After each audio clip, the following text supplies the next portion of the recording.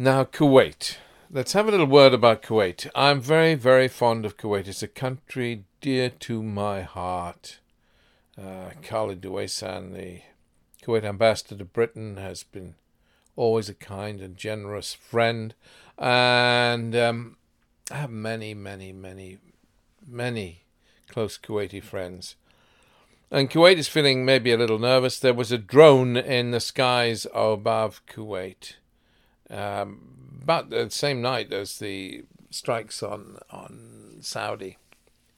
And was it one of the... I mean, would it have taken, 10 drones to conduct those strikes? Some Americans are saying. I don't know whether it would really need to have been that many.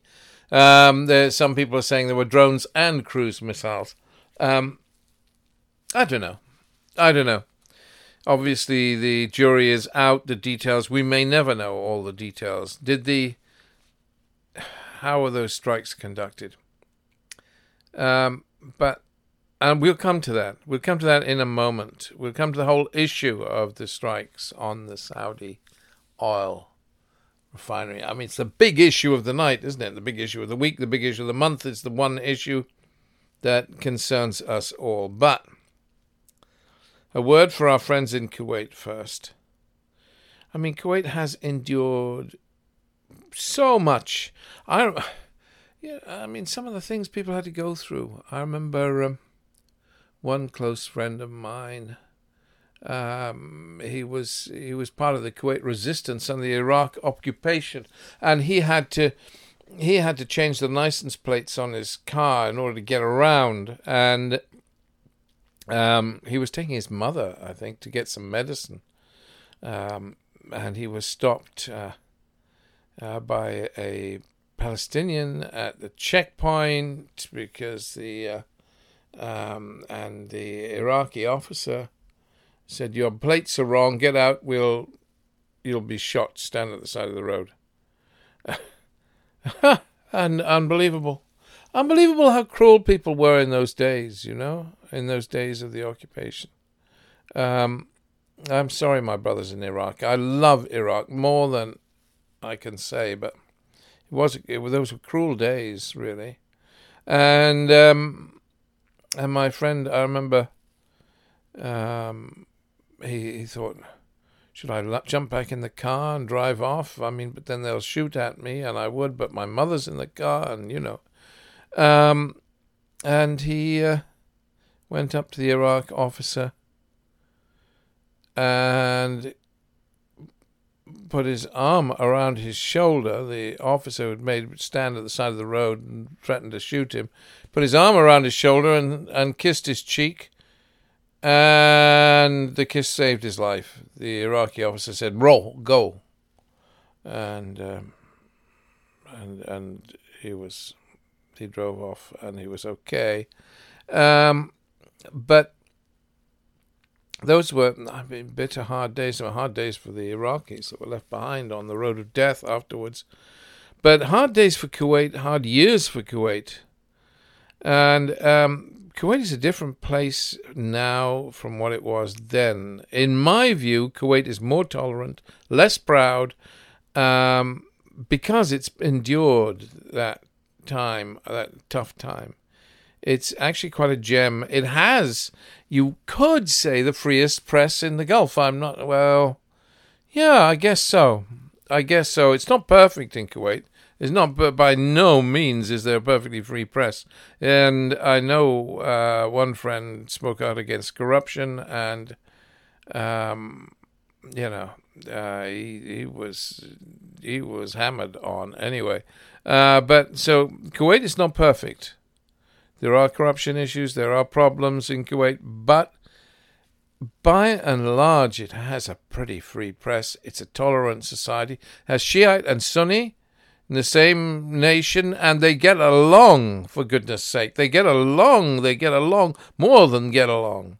Oh, okay, I know there are issues now and again, but it's not like our beloved Bahrain. I love Bahrain, but come on. Bahrain has a population the size of Bristol, and they can't get on. They've all been to school together. They can't get on. I mean, this is extraordinary. It's a tiny country, and they can't get on.